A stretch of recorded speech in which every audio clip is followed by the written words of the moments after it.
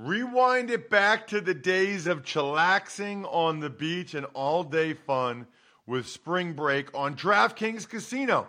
Play exclusive games like Fan Fave Rocket. The excitement is endless, the vibes are right, and the cash prizes could be huge. New players start playing with just $5 and get $100 back instantly in casino credits.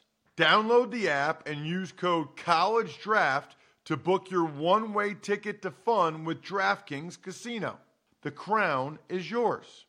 Gambling problem? Call 1-800-GAMBLER or visit www.1800gambler.net. In New York, call 877-8-HOPE-NY or text HOPE-NY 467-369. In Connecticut, help is available for problem gambling. Call 888-7-897-7777 or visit ccpg.org. Please play responsibly. On behalf of Boot Hill Casino and Resort in Kansas, 21 plus, age varies by jurisdiction, void in Ontario. Bonus bets expire 168 hours after issuance. See dkng.com/football for eligibility and deposit restrictions, terms, and responsible gaming resources. Pour yourself a cold one. Let's strike 'em, huh? And listen to Ross Tucker break down the top college prospects on another tasty edition of The College Draft. Yeah, it is Daddy Soda time here on the College Draft Podcast. I can't believe it is March, and next month, April, will be the NFL Draft already, which is awesome. We're presented by BetOnline.ag. They are your online sportsbook experts. That is the key. BetOnline.ag. Use promo code podcast1 for a 50% welcome bonus. He's Matt Waldman. He can be found on Twitter at Matt Waldman. He is the owner of the Rookie Scouting Portfolio. You can find it, Matt Waldman, RSP.com. This is something that NFL teams purchase. That's how thorough it is. That's how in-depth it is. And that's why I feel so fortunate that we get Matt Waldman on the show each and every week here on the College Draft Podcast. Again, Matt Waldman, RSP.com. I should probably tell you, I'm Ross Tucker, former NFL offensive lineman, 5 teams, 7 years, now 5 podcasts, the Ross Tucker Football Podcast, Fantasy Feast Podcast, Even Money Podcast, College Draft Podcast, and Andrew Brandt's Business of Sports Podcast. Love them all. And you can also check out some of our other shows, Hazard Ground, Ball Blast, College Football Bros, all awesome, awesome shows. And I should also mention Amazon. On the homepage of rosstucker.com, there's 3 different Amazon buttons. One is Amazon for the U.S., the second is Amazon Canada, the third is Amazon UK. And if you click through there, any of them, it takes you to a landing page.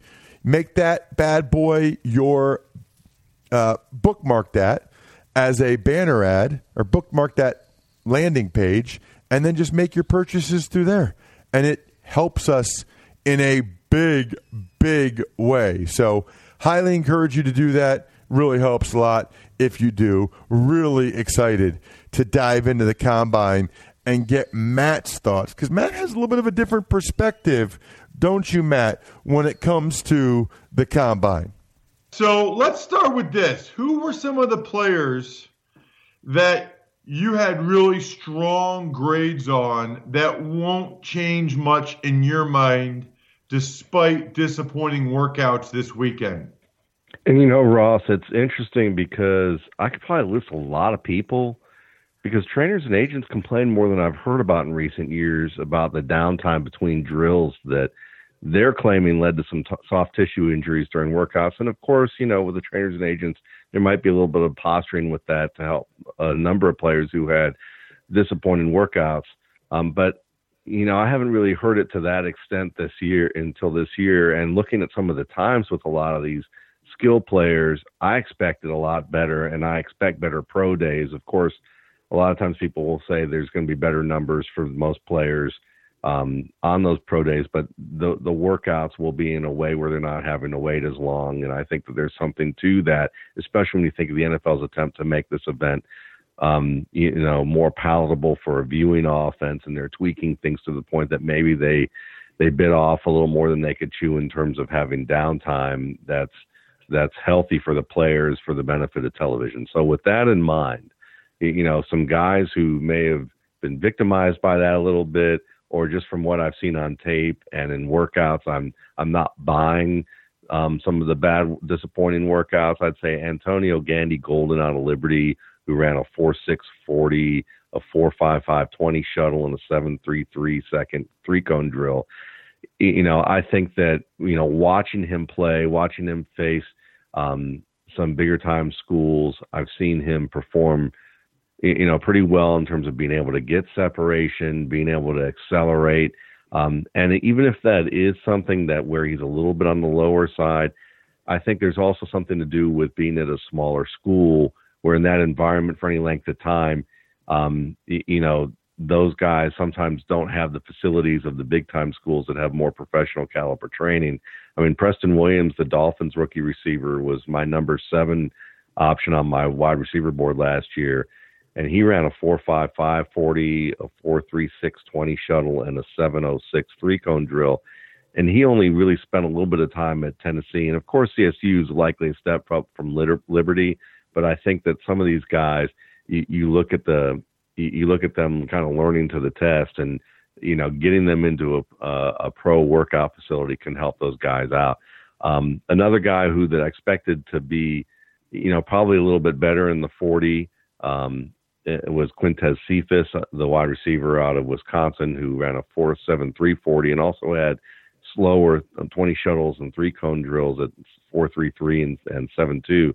But he also leaped a 38.5-inch vertical and did a 23 bench, which was better than any receiver. And Jeff Okudah, the Ohio State corner, who's faced a slew of top receivers and is one of the best cornerbacks in the country, he talked about Cephas as being the toughest receiver he faced in his career at Ohio State. So Cephas's physicality, I think he's faster than what, based on what I've seen on tape, I think he's faster than what we saw in the workouts. And then Clyde Edwards-Helaire certainly matches that at a 4.6 40.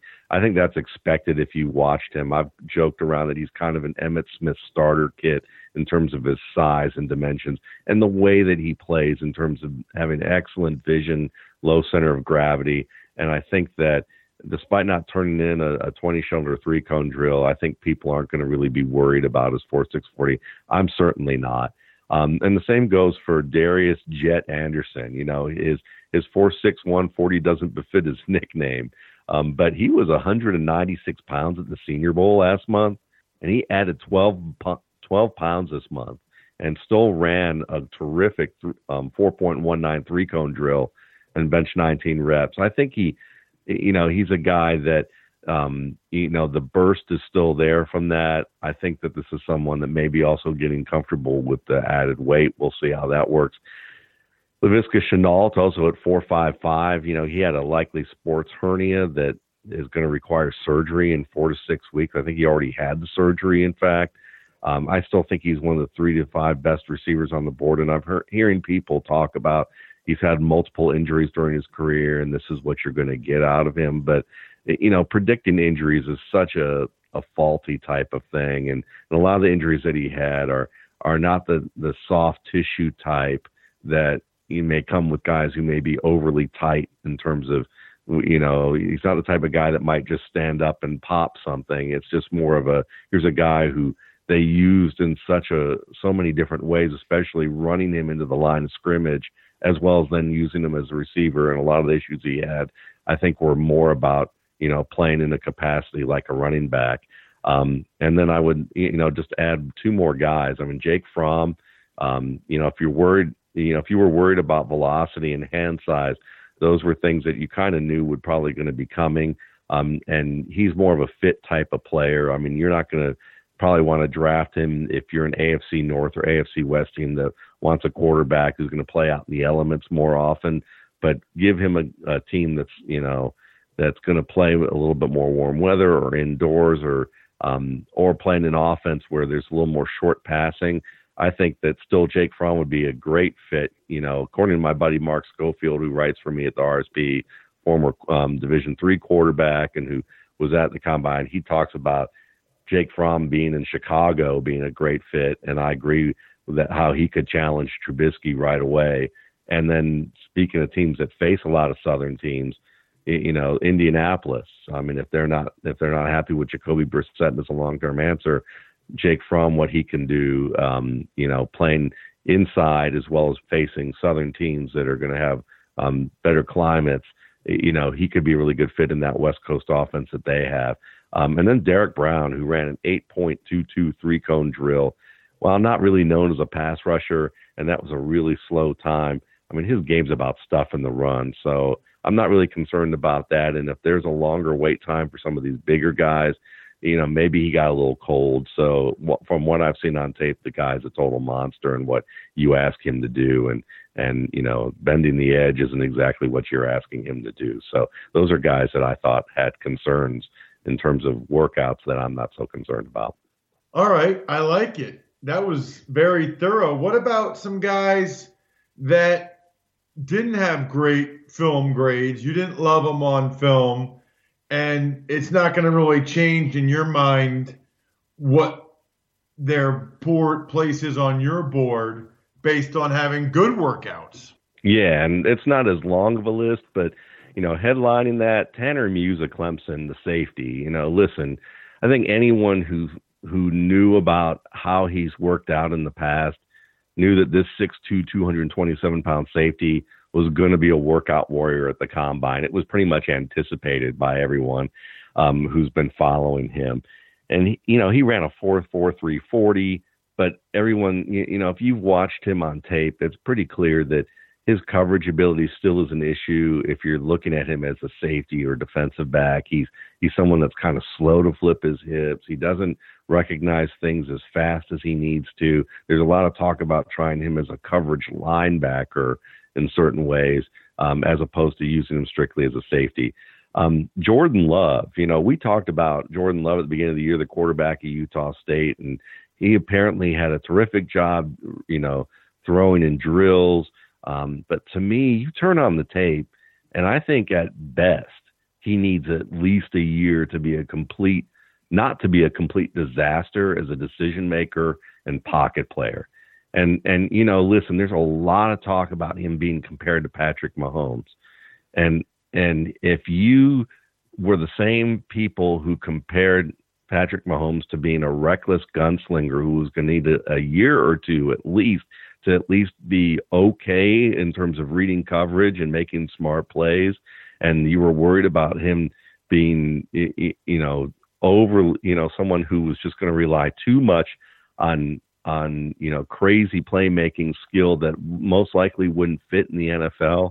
If that's how you looked at Patrick Mahomes, then you probably love Jordan Love now, thinking that Patrick Mahomes, somehow made that great step because he was with Andy Reid and because he was in that Kansas City system. But to me, I think you're giving way too much credit to Kansas City and the Chiefs system, who deserve a lot.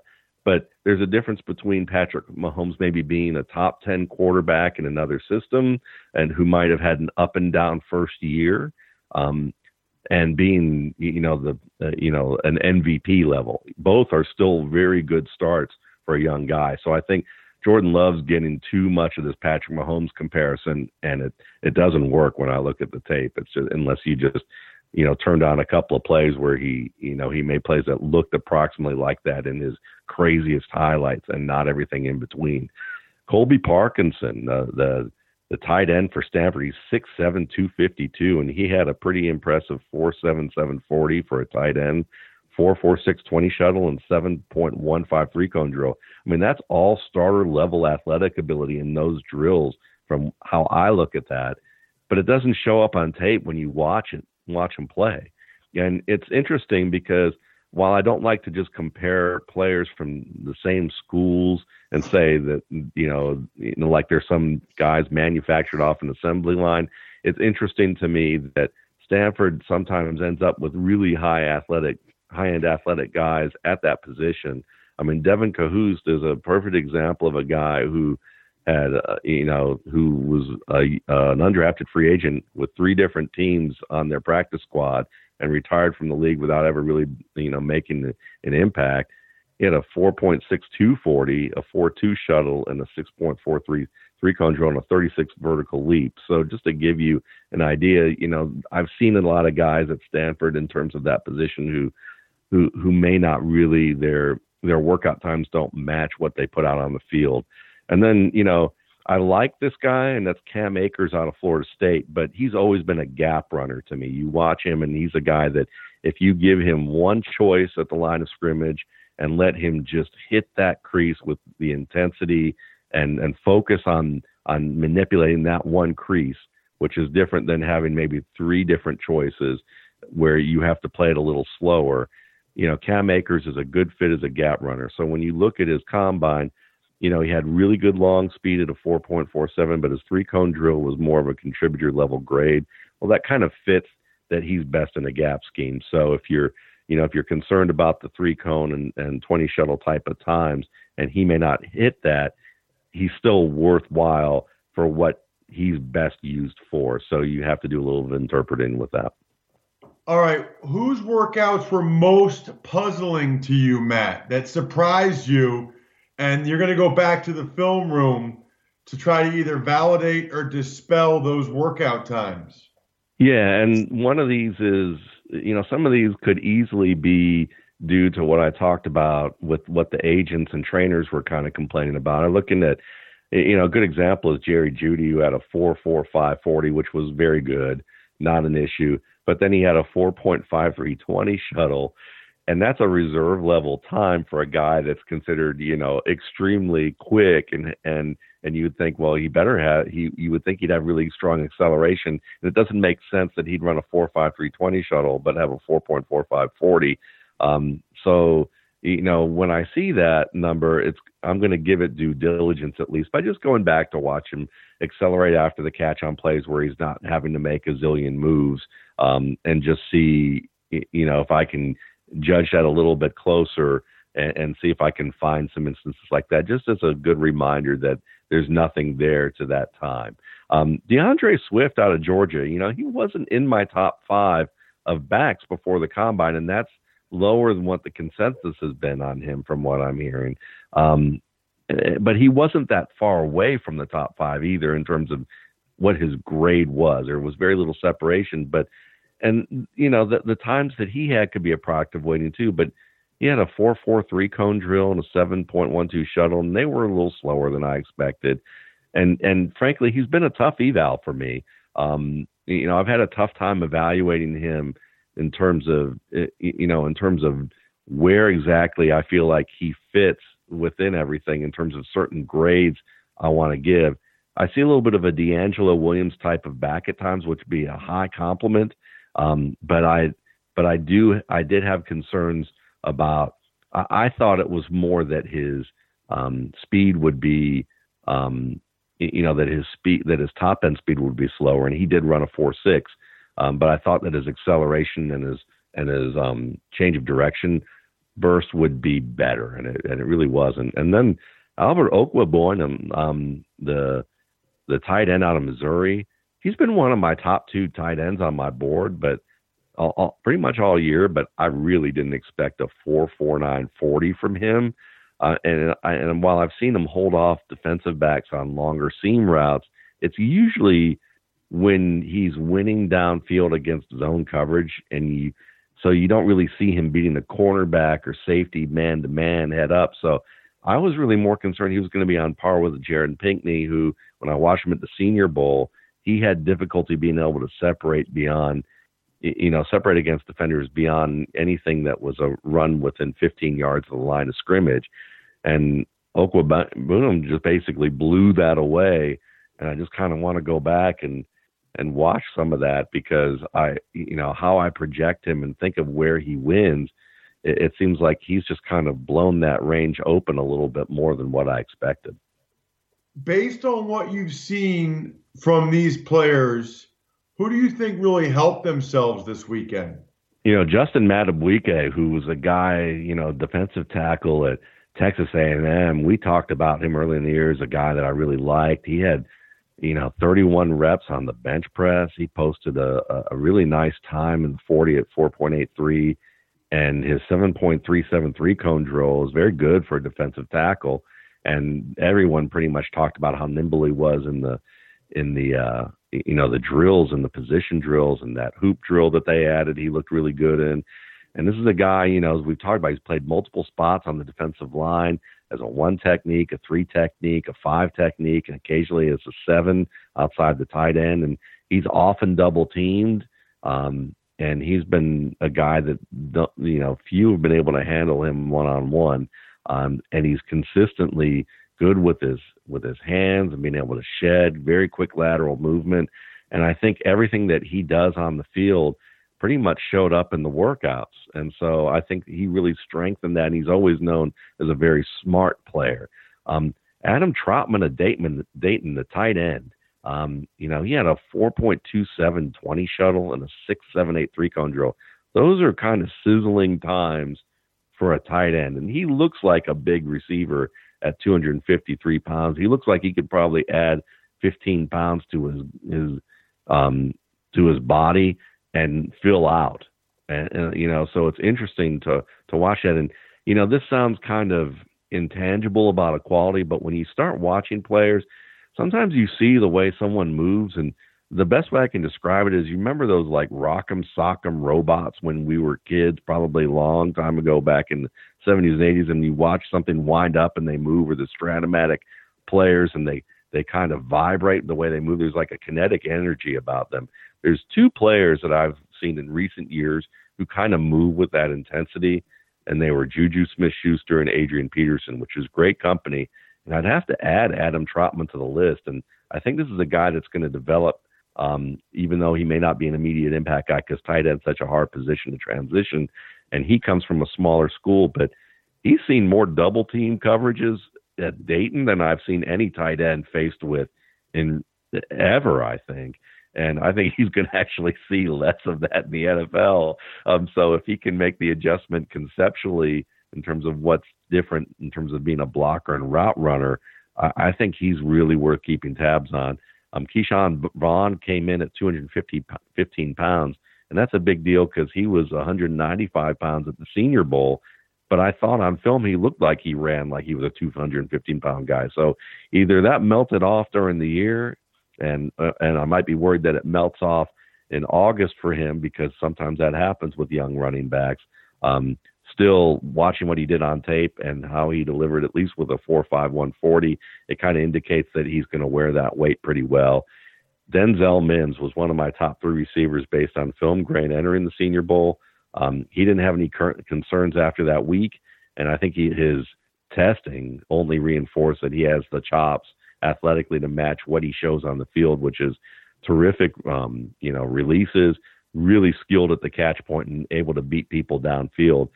And I know that people were really down on A.J. Terrell a little bit after his the Clemson cornerback, after Jamar Chase at LSU just killed him in the national championship game. But, he's had a really good career, and I think his workouts reinforce that he faced an excellent wide receiver prospect in Chase, who had just had a better day, and not overthink what happened to Terrell. And then I would add 2 more, and that's just C.J.